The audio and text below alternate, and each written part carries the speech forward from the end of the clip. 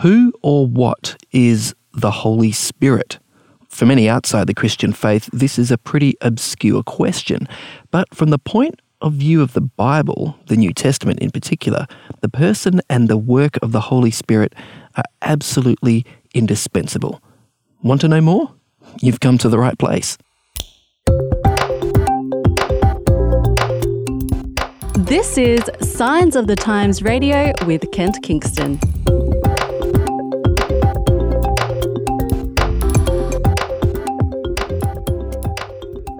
Hey, it's fantastic to be with you for another week of Signs of the Times Radio. And joining me via Skype from New South Wales mid-north coast is my bro, literally my brother, Jotham Kingston. How are you, Joth? Good. Thanks so much for having me on your show, Ken. Yeah, not a problem at all. And you're here not just because you are my brother and you're awesome, but you wrote an article for us in this month's Signs of the Times, the August edition, called The Holy Spirit, which I guess we could have called Holy Spirit 101, couldn't have we, really? Yeah, we could. I guess what I was trying to do was to just give a very broad brushstroke idea of what the Bible says about the Holy Spirit, and more than that, to reflect kind of personally on my own experiences as well. So, okay. No, that's good. And I mean, one reason why I'm glad it's you who's explaining this to us is that you are a high school religion teacher. So I guess this whole idea of explaining, basic religious concepts is something I'm hoping that, you do pretty much every day at work, and you'll be able to sort of break it down into terms that we can understand here. Yeah, absolutely. I find that talking with my students, it comes down to being able to simplify things to the lowest common denominator without simplifying too far, of course. Sure. Then again, it's surprising how many 14, 15-year-olds have got really, really insightful questions and can pop up a question out of the blue that just leaves me flabbergasted, and I say, well, I don't have an answer for that. I'll have to come back to that one later. Sorry. Fair enough. Look, something that strikes me about the Holy Spirit is if we were talking about Jesus Christ, for example, we could say, look, Hinduism accepts Jesus as an avatar of the Brahman, or Islam accepts Jesus as one of the prophets. There are a lot of world religions that for whom, Jesus has a place. But when it comes to the Holy Spirit, I mean, yes, Islam does, like the Quran uses the phrase Holy Spirit, but but Muslims generally believe that refers to the angel Gabriel. So in some ways, would you say that the Christian idea of the Holy Spirit is something that is unique to Christianity? It's not something that's really shared. It's a fairly exclusive belief. I actually haven't done a lot of research into what other religions believe, either about the Holy Spirit, about something, or about similar concepts. I would say that you'd be right, though, because the Christian idea of the Holy Spirit is that the Holy Spirit is very much a person rather than a force. Right.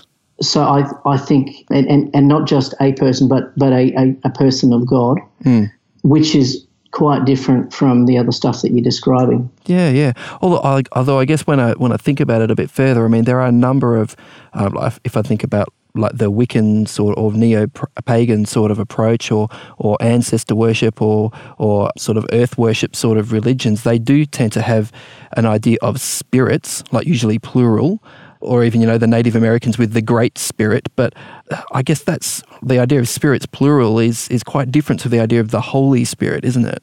What I find really interesting when I look at what the Bible teaches about spirit is that the Holy Spirit is described as the Spirit of God. And there are actually places in the Bible where it talks about humans having a spirit as well. I think Paul says the Spirit, I forget what the word is there, but the Spirit speaks with our spirit and tells us that we're sons of God. So the idea of God having a spirit, I guess, is similar in some way to the Wiccan belief.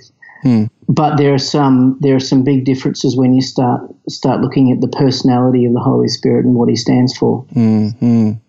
So the word like spirit itself, like that's actually connected to like other English words, isn't it? Like respiration or expiration, or Inspiration? Inspiration. What's the connection there with those words? Okay, as I understand it, the word spirit actually comes from the Latin.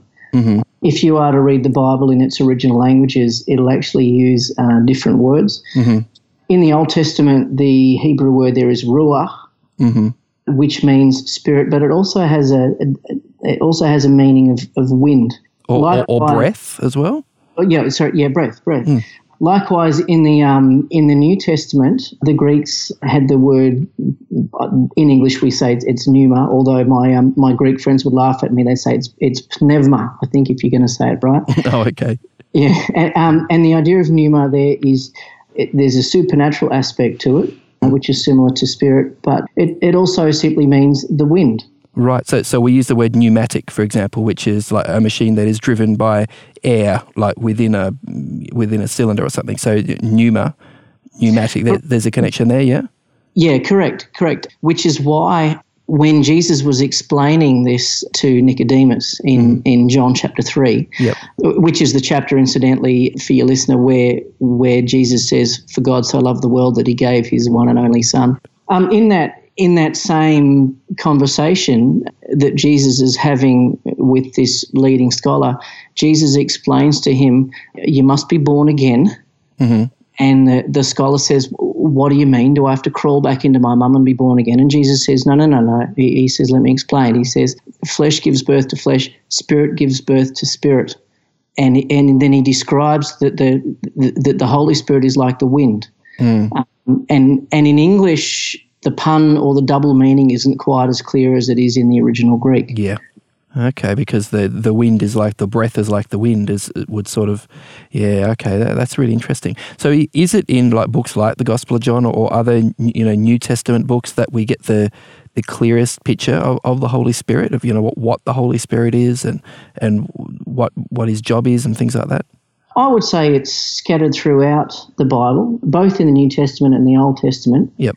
I don't think that there's not a strong chapter where we could say, this chapter is specifically about the Holy Spirit. Mm-hmm. So we've got to kind of build up a mosaic of our understanding of who the Holy Spirit is and how he functions and what he's interested in. Okay, so what are some of the sort of the key descriptors that let's start with the New Testament first, that are given to us in regards to the Holy Spirit? Let's back up a little bit. It's very clear that at the time of Jesus, the people that Jesus were talking to had in their idea very, very clearly the idea that God was one. Yeah. Hear, O Israel, the Lord our God, the Lord is one. That was a sort of a motto that Jewish people to this day repeat every day. Yeah. Yeah. There's only one God, not many. There's one. And then Jesus turned up. And Jesus equated himself with God, and he said, "I've got a Father in the sky." Mm-hmm. And the leader said, "Hey, hang on. We've been saying for years and years that there's only one God. There's one." Mm. And Jesus said, "Yes, you're correct." And he said, "My Father and I are one." Are one, yeah. Are one. We're one. And then he explained that further by talking about marriage, where two become one. Mm-hmm. Which understandably was a difficult idea for people to get a handle on. Well, absolutely. It's still a difficult idea, isn't it? I mean, the idea to say, hey, the two of us are one. Well, wait a minute. Are you two or one? Which is it? Two or one? Make up your mind. And the answer appears to be yes. Exactly. This becomes relevant because not only did Jesus talk about having a Father in heaven, but he also talked about the Spirit. Mm-hmm. And John describes on an occasion very soon before Jesus was put on the cross, mm-hmm. where he said to his disciples, "Look, the Spirit is coming and he will be with you and he will be in you." Mm. And describes, I guess, what people have looked back and what we've called the third person of the Godhead. Which is pretty clunky English way of trying to describe what's going on here. But you just were you just paraphrasing there, or is that what did Jesus actually speak of the Holy Spirit as he? Yes, he spoke of the Holy Spirit as he. And wow, okay. If you look at the original Greek, you can look at the language that's used there, and it's certainly not it. Yeah. It's He. Okay, because I guess there are some people who would say, well, yeah, I believe God has a spirit, God has influence and a force that is sort of all throughout the universe, but the idea of a sort of a person called the Holy Spirit that you could refer to as He is quite a separate thing, isn't it, from, the Spirit of God, which is more sort of generic language someone might use. Yeah, I think it's actually both. Mm-hmm. The way that I understand the Bible's explanation of the Holy Spirit is that yes, it's a force, and the Holy Spirit has force, but the Holy Spirit is also a person at the same time. And I guess that's fine. We can talk about my wife being a person, and I can say, I'll tell you what, my wife's a force as well. She's a force to be reckoned with. Yeah, so, I hope you're listening, Erin, and realise that this is said in love. Absolutely. No, that's great. But the personal description of the Holy Spirit comes through a number of times in the New Testament. Mm-hmm. Jesus describes the Holy Spirit, for example, as a comforter. Mm-hmm. Which is not really something an impersonal force can do. Exactly. A force doesn't give you a hug. Yeah. And again, the Holy Spirit is described as a teacher. And a teacher is someone who knows where you're at and who steps you through a learning process. Mm-hmm. Mm. Jesus says, the Holy Spirit will guide you into all truth, which doesn't seem to be a force at all. Yeah, yeah. Now, you mentioned before, you used, like you said, it was a clunky phrase, the three persons of the Godhead. I guess a word that's used more often among Christians is the word Trinity. You see the word Godhead and Trinity is essentially meaning the same thing? Yes, I do. Okay. I guess it's difficult to talk about because the word Trinity doesn't appear in the Bible at all. Right, okay. And it's people a few hundred years on trying to make sense of what the Bible says. Right. I think in my article I explained there was a guy called Tertullian who was trying to get his head around it, and he used two Latin words and kind of sawed them in half and glued them together. And the tri on the front of Trinity comes from the same word for tricycle, and niti on the back is like in unity. So his idea there is 3 in 1, 1 in 3. Tri-unity, yeah, okay. Yeah, oh, that's really fascinating. So, okay, so if we have the Trinity, which is God, who is God, but the Trinity is also Father, Son, and Holy Spirit. What do you see? I mean, are these just three?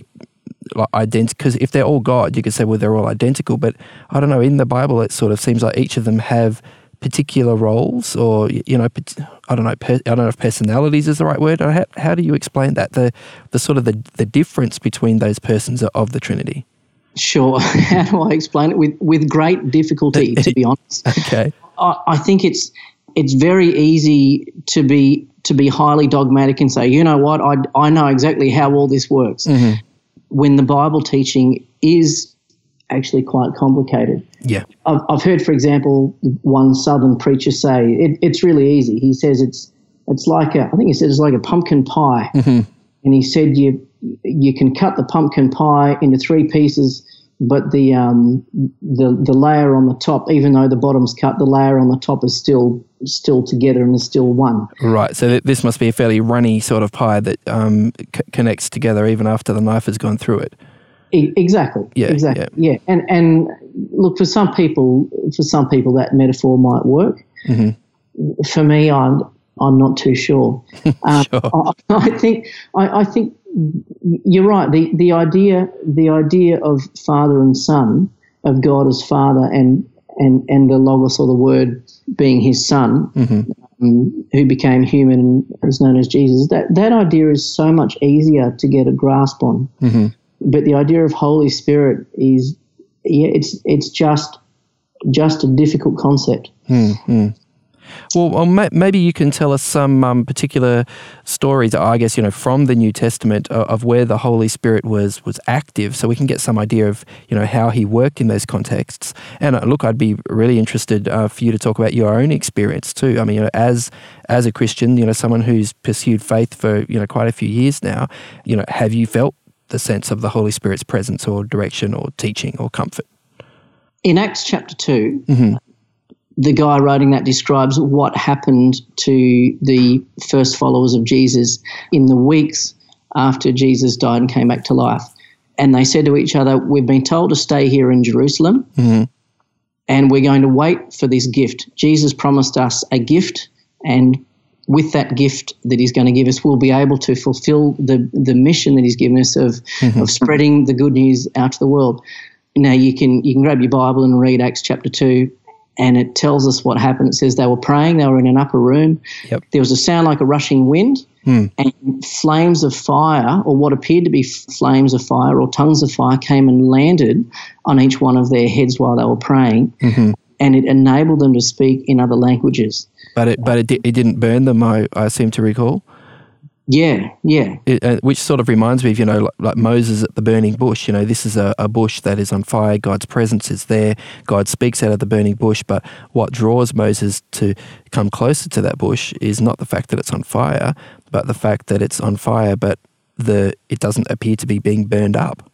So it's a similar sort of idea here, isn't it?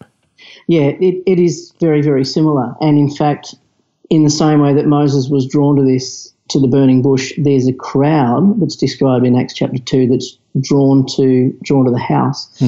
And the Bible tells us, because they were very curious, they could hear people inside speaking their own native tongues, or their own mother tongues. Yeah.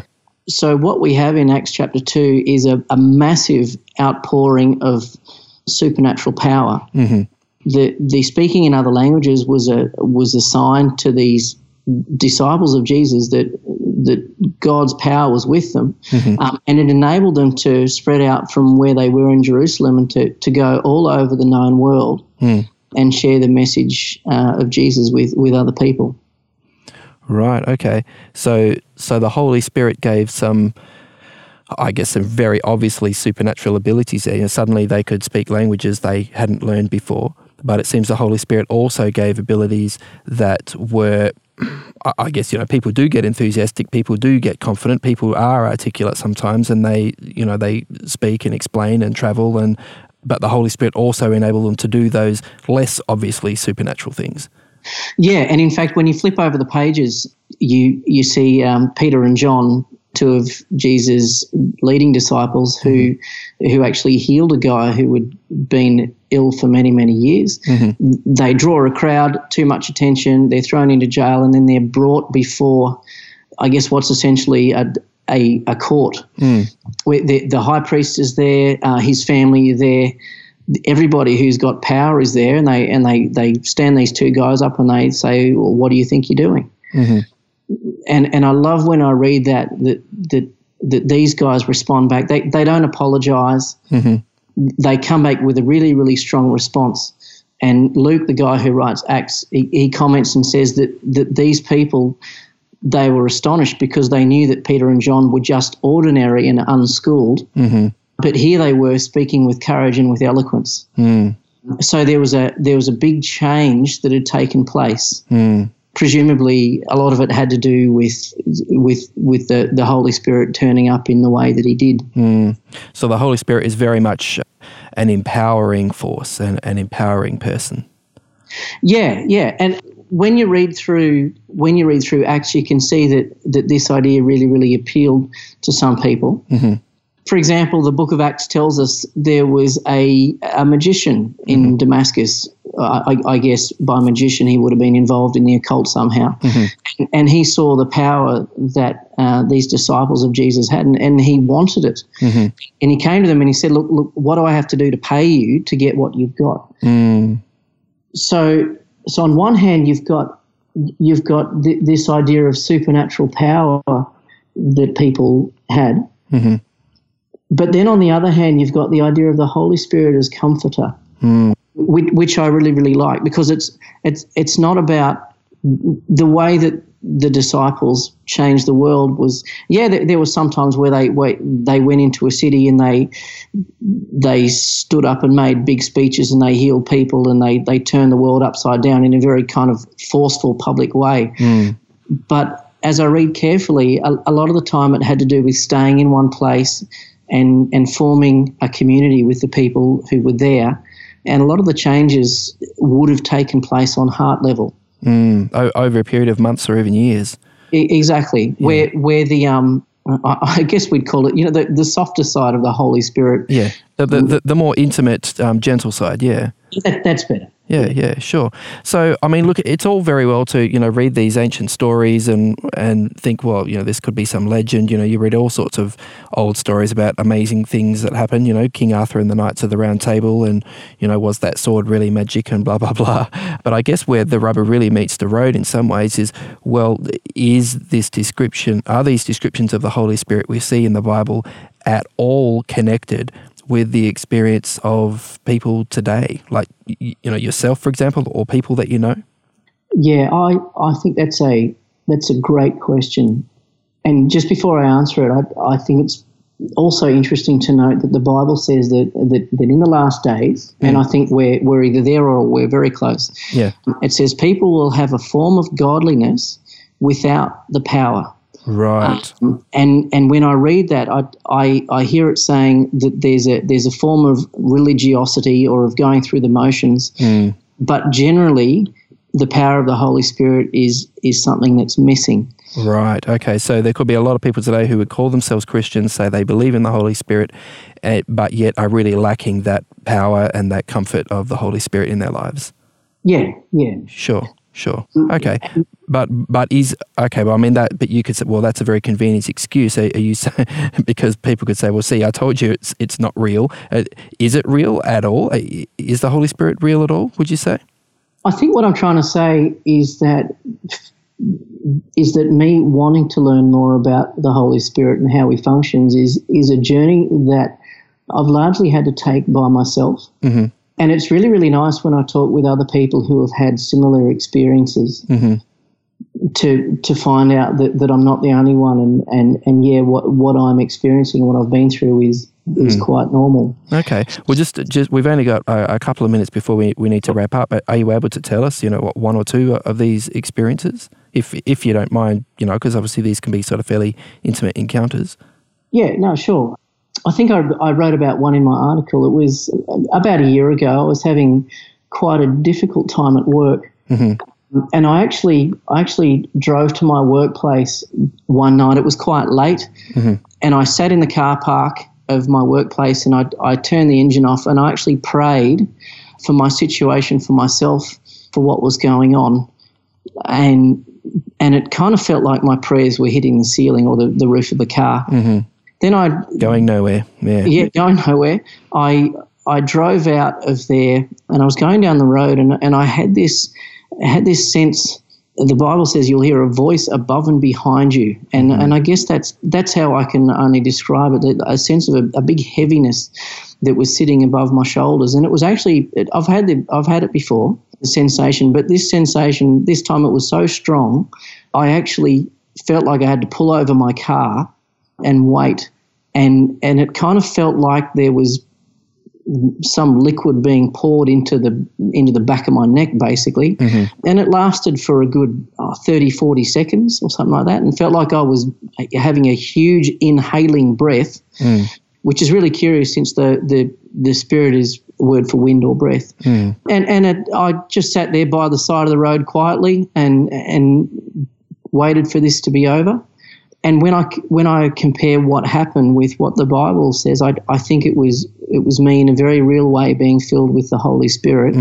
But what was that experience a comfit to you anyway, or empowering for you in any way? Absolutely, because I knew that I wasn't alone in my struggles, and I knew that God was there with me. Wow. There have been many other times when God through the Holy Spirit has turned up and actually given me information. The other one that I talk about in my article is actually it was really interesting. My first year of marriage was somewhat difficult. I think that's quite typical for many people. Yeah. We joke about it now and say it was like putting a cat and a dog in a cardboard box and closing the lid and opening up and say, "Are you friends yet?" No? Okay, keep the lid closed. We sorted it all out, and very, very interesting stories. But I remember I got on the phone to my wife. I was in Melbourne at the time. She was away on a work placement up near Sydney, and we had a massive argument. And I hung up the phone and I said, not expecting an answer, I said, God, what was that? And all of a sudden it was like a door opened in my head. There's the stream of thoughts that came in, and it was so quick. It didn't feel like my imagination. I mean, I know what my imagination feels like, but this stream of thoughts was very, very quick and very, very specific.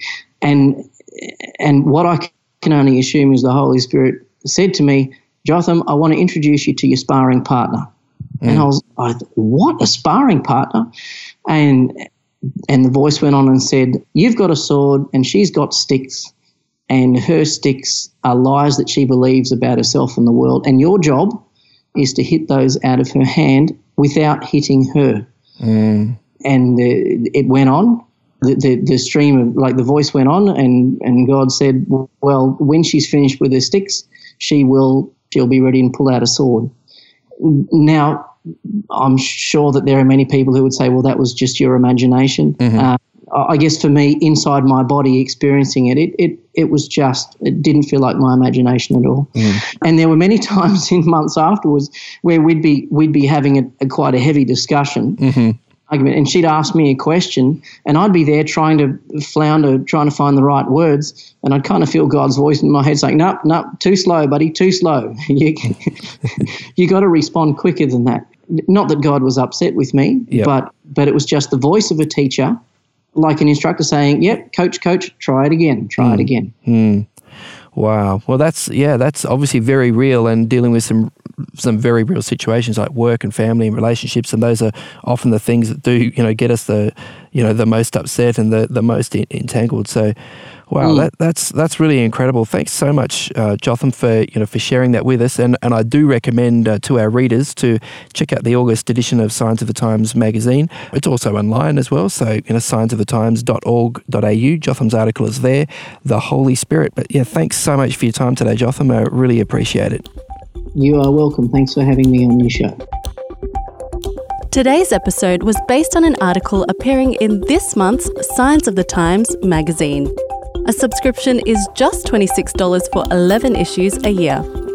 To find out more, visit signsofthetimes.org.au. Signs of the Times has been published in Australia since 1886 and is proudly produced by Adventist Media. This is an Adventist Media podcast.